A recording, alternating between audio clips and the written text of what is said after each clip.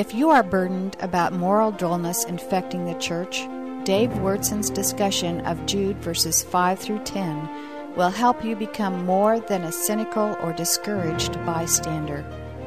You can start to become part of the healing. Listen carefully and see if we can discover some things that all of us should be afraid of. What are some of the reasons why we're thankful for Dad? What are the things that make us really thankful for a dad? And I'm sure that a lot of dads would kind of put their chest out and say, well, I've gone to work every single day for the last several years, the last 20 years or 25 years or 30 years or 5 years, and I provided a night's home, and I provided clothes, and I provided a living, a good, solid, material existence for my children. In fact, they not only have their needs met, they have more than that. And certainly the Scripture would teach that that is something that we should be thankful to dads about. The Scripture says that if we don't take care of the needs of our own church family, that we're worse than unbelievers, which is a very strong statement. I think some other dads would poke their chest out and say, well, I'm thankful that I've taught my kids the ropes. I mean, I taught my kids compound interest and how that all works. My dad never did teach me that.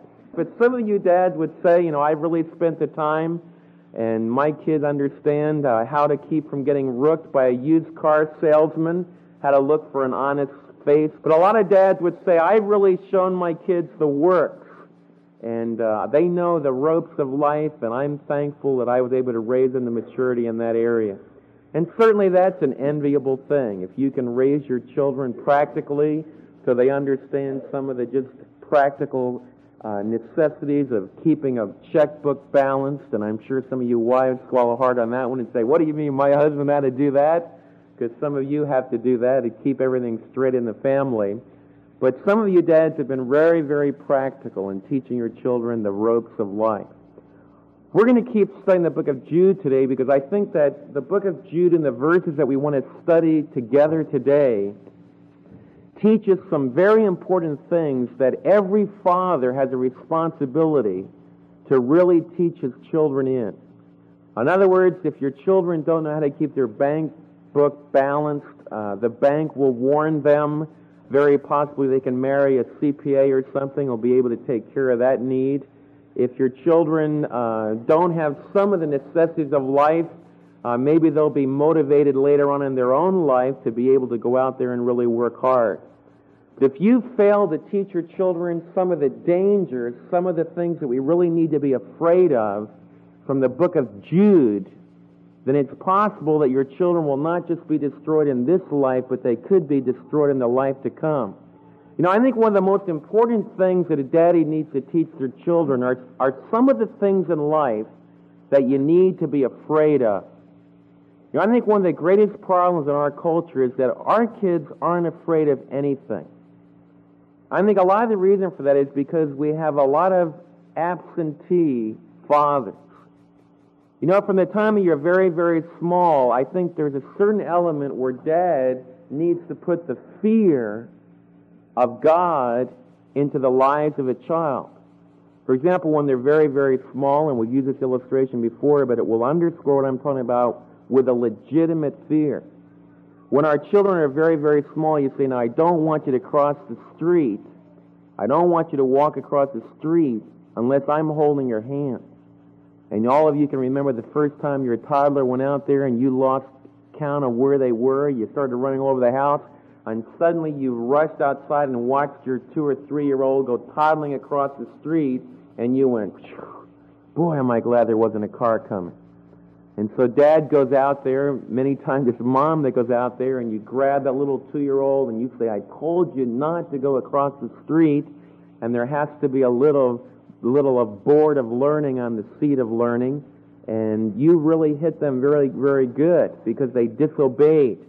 Because you want them to be afraid to go across the street. You want them to be afraid to do that. Why? Because you're an old ogre, you're a big meanie? No. Because cars flatten 2-year-olds. And if 2-year-olds go across the street, or a 4-year-old or 5-year-old go across the street, and they don't have any fear about it, then there's going to be tremendous danger. I heard a dad just recently saying, I tell my teenager over and over again to drive defensively. And this dad was just talking to me about it at lunch just a couple days ago. He says, I'm so concerned about my kids as they drive. I can tell from the looks of some of your eyes that you join with them in that fear. And this father said, on the way to work the other day, I saw an accident. And a guy was driving along, and he lost control of the car, and the car spun out and hit an 18-wheeler. The 18-wheeler shot it all the way across the highway onto the other side of oncoming traffic, and bam, they were all, about 3 people were thrown into eternity. And all of us as parents, are very concerned about that. And as our kids begin to drive, we warn them. We want them to be afraid. The tragedy is hardly any teenagers are afraid of driving. You see, they have an invincibility to their lives. They feel like it could never happen to me. And one of the things we said, maybe one of the greatest things that could happen to a teenager is to have a slight accident. Is to have just an accident that you make it through, that you're not hurt at all, you're not scratched, you're not physically hurt. Because then you'll realize, like all of us realize that have been in an accident, that you are driving along and all of a sudden it happens. You're just driving along and all of a sudden, quicker than you could ever imagine, it's pure reflex. And if it happens to hit you just right, you could be in eternity. And so as adults, almost every adult in this room is afraid, has a certain healthy respect of driving. And we try to communicate that to our younger children as they grow and get their licenses so that they will have a fear of driving. I'll never forget my mom. When I got my license, she said, Dave, it's just like I just handed you a loaded revolver. And a revolver can be used to protect people. It can be used in a very positive way, but it can also be used in a very negative way, and it always needs to be respected. And when you're hurling down the highway, at that time it was about 65 miles an hour before the speed limit changed, it said, you're just like a speeding bullet, and don't ever forget that. I'll never forget that vivid imagery. And my parents showed me a little bit about fear. And what we want to talk about today is not fear on the highway or fear to cross the street when we're a toddler. But I want to talk to you about some things that we really need to be afraid about, that I need to be afraid about today, that you need to be afraid about, because they are intensely dangerous attitudes and actions to get involved in. And let's bow our heads and ask the Lord Jesus to teach us as we look at Jude chapter 1. There's only one chapter, verses 5 through 10. Let's pray. Heavenly Father, I would ask you that you would really guide me this morning as I open up your word. And Father, I realize in my own life and the lives of my brothers and sisters that it's very easy to be lackadaisical about some of the warning and some of the dangers that Jude, your brother, is going to talk to us about today. And I would ask you, Father, that, Lord, if you could keep one teenager that's here today from getting involved in some of these activities, if you could keep one dad from wandering away into this terrible pit of destruction, then it would be well worth our gathering together today. I'd ask you, Father, that your Holy Spirit would take your word and cause us to respect it this morning and honor it this morning, because we realize it's a voice from yourself. I would pray that you would wake us up in the midst of our modern world where many, many people are just sleeping in the ethical and moral area. They're taking things very lightly, and they're acting as if there's no danger at all here, and yet there's awesome danger.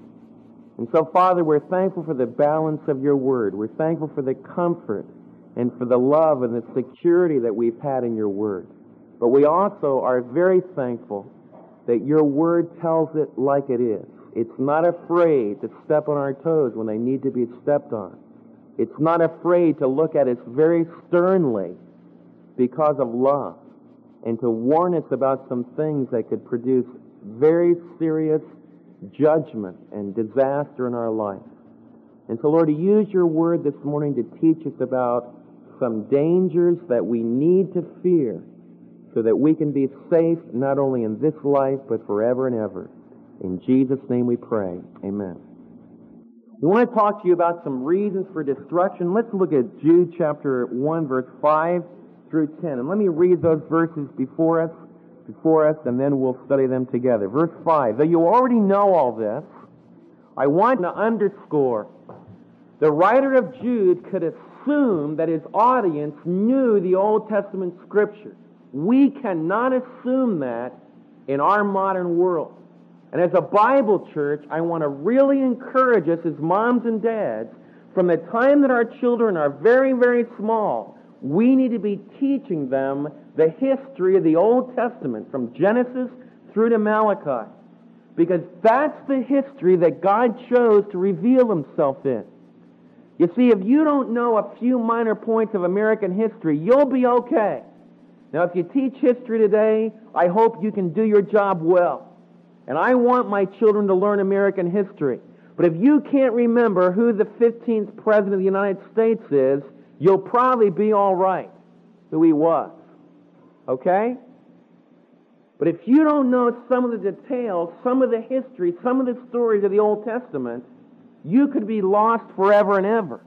Because you might miss some of the values, some of the principles that God thinks are really important. And this is an awesome thing in our culture. We take the Old Testament very lightly. In fact, a lot of preachers do. But the writer of Jude could assume that the churches that he was writing to knew the Old Testament stories cold. And so what he's saying, I'm just going to remind you of some things that you already know. And that's the way it should be in our own church family. I should be able to just mention a story from the Old Testament, and that whole block of material should come back to you. I'm amazed. A lot of times in counseling with young people, I'll say, like, I will be counseling, say, well, why don't you let's turn over to Genesis. And so a lot of kids, they don't know where Genesis is. That's not really their fault. That's because we've raised our children in a totally different tradition. Now, a lot of you won't pay attention, but some of you will. And you'll start taking this business of communicating a tradition, of communicating the stories of faith from the Old Testament very seriously.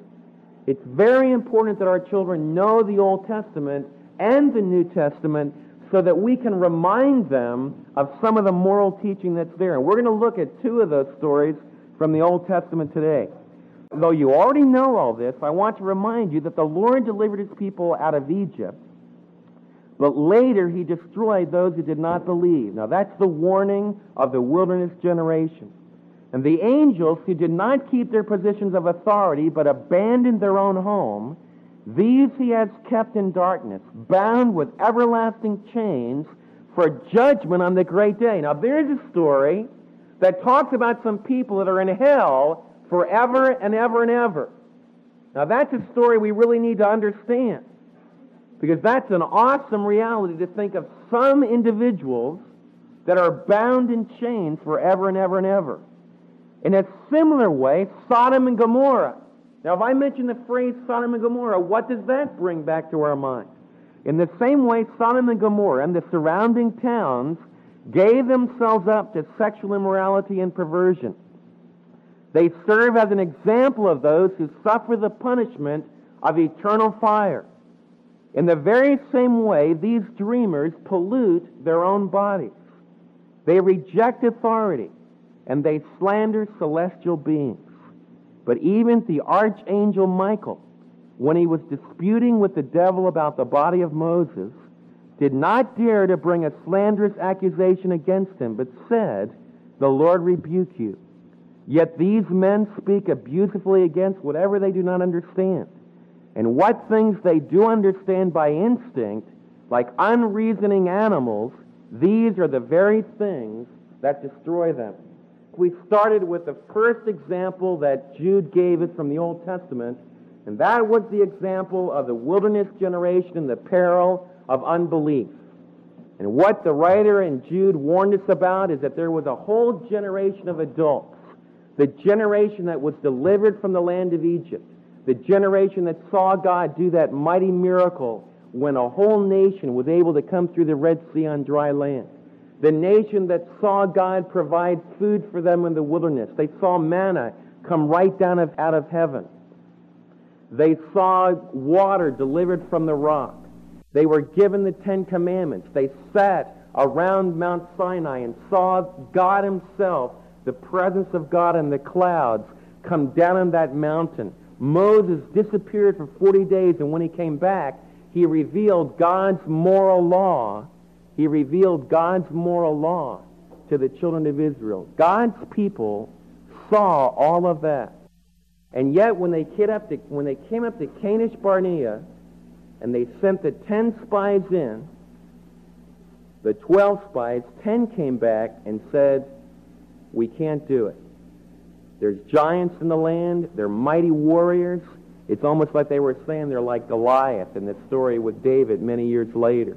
And we can't do it. We're going to stay right here. We're not going to be able to make it. Joshua and Caleb said, no, we can go up. We can do it.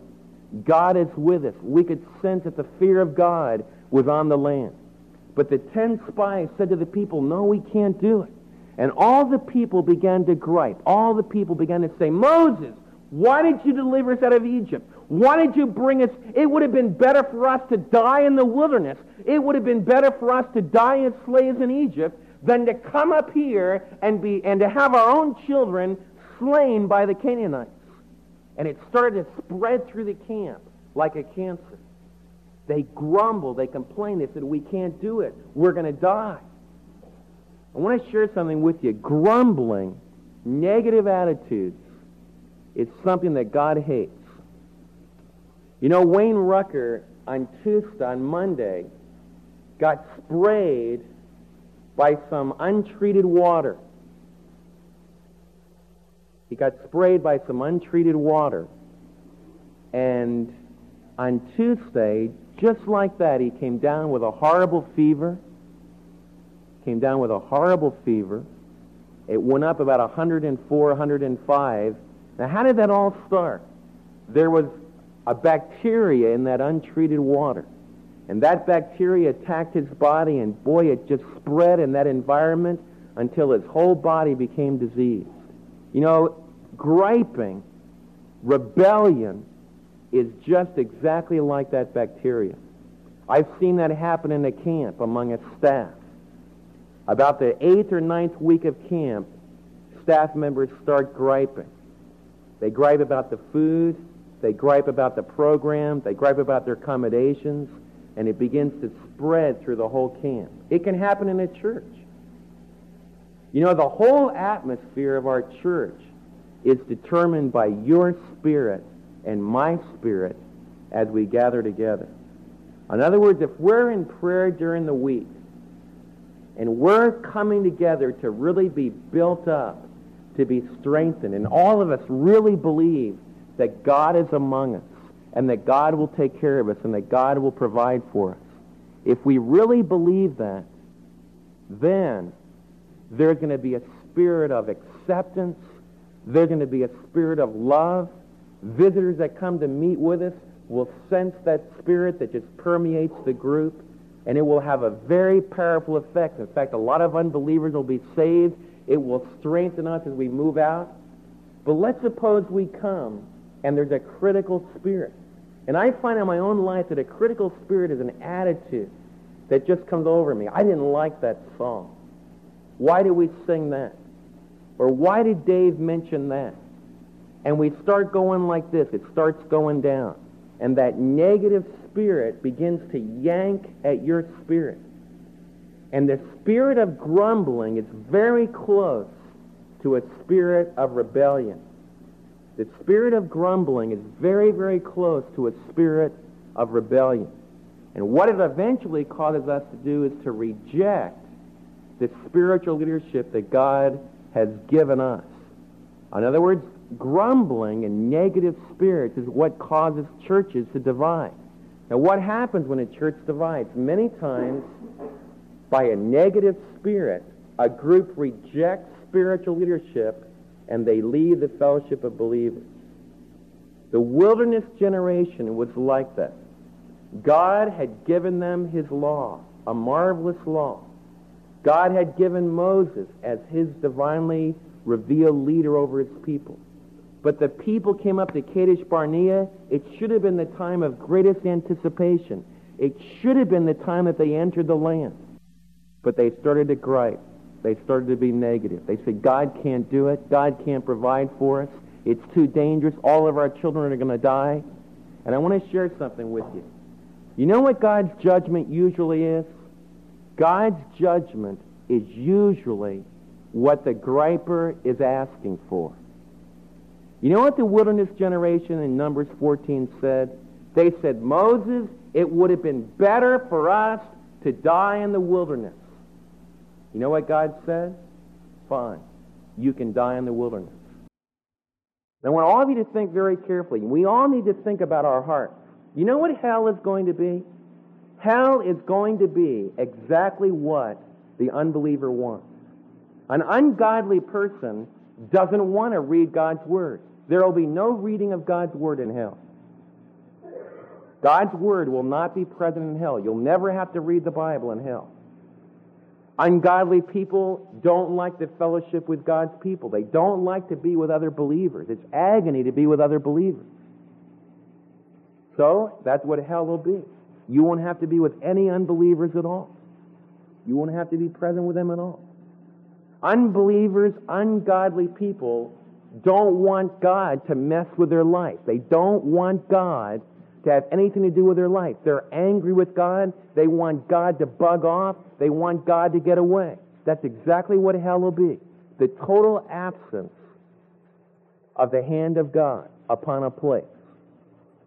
And you see, when God takes His hand away, then all that's left is total darkness, because He is light, no love, no friendship, no companionship, just total darkness and ugly pain. Because every good gift and every perfect gift comes down from above. And so if you take God away, the children of Israel looked at God in the face and they said, God, you can't do it. You can't bring us into the land. You're going to kill our children. God said, no, you've totally misjudged my character. I'll take care of your children. In fact, God said, your children that you thought would die by the Canaanites are going to be the ones that win the victories over the Canaanites. And you adults, 20 years old and up, that said that I couldn't provide for you, you'll die in the wilderness after I have provided for you for a whole lifetime. You're all going to live out your lifetime, and I'm going to feed you, and I'm going to take care of you, and I'm going to show you that I could do that. But then you're going to die without entering the promised land. You know, to me, that's one of the most fearsome stories in the whole Old Testament Scripture. Now, somebody asked me last week, were those people eternally lost? And I don't know. I don't know. I don't think the Scripture ever really answers that question clearly. The book of Hebrews doesn't answer that question. The Old Testament doesn't answer it. I've read several rabbis. The rabbis discussed that question extensively. Was the wilderness generation lost? Were they not? Rabbi so-and-so says, yes, they were, because of their rebellion. Rabbi so-and-so says, no, they weren't, because God said He would forgive them. We don't know. But there's one thing I know for sure about the wilderness generation. And one thing I can teach you with great confidence this morning. If I were you, and if you want to join with me, I don't want to have any part of rebellion. I don't want to have any part of grumbling. I don't want to have any part of doubting God. Because I don't want a chance being part of a group that's like that. And so I want to make a commitment, and what I want you to join with me in, I want to make a commitment to a thankful spirit. I want to make a commitment to depending upon God to meet our needs. I want to make a commitment that God can bring us in to heaven forevermore. He can bring us in to the New Testament promised land. That's the warning, and that's the conviction that Jude is trying to get to the people he's writing to. We need to realize that God hates grumbling. Negative attitudes dull the spirit of a church or a family. Instead, we need to respect God's fatherly discipline and be thankful for His provision. The second part of the reasons for destruction on our next truth encounter is going to be heavy and controversial as Dave talks about Jude's exposure of the sins of Sodom and Gomorrah.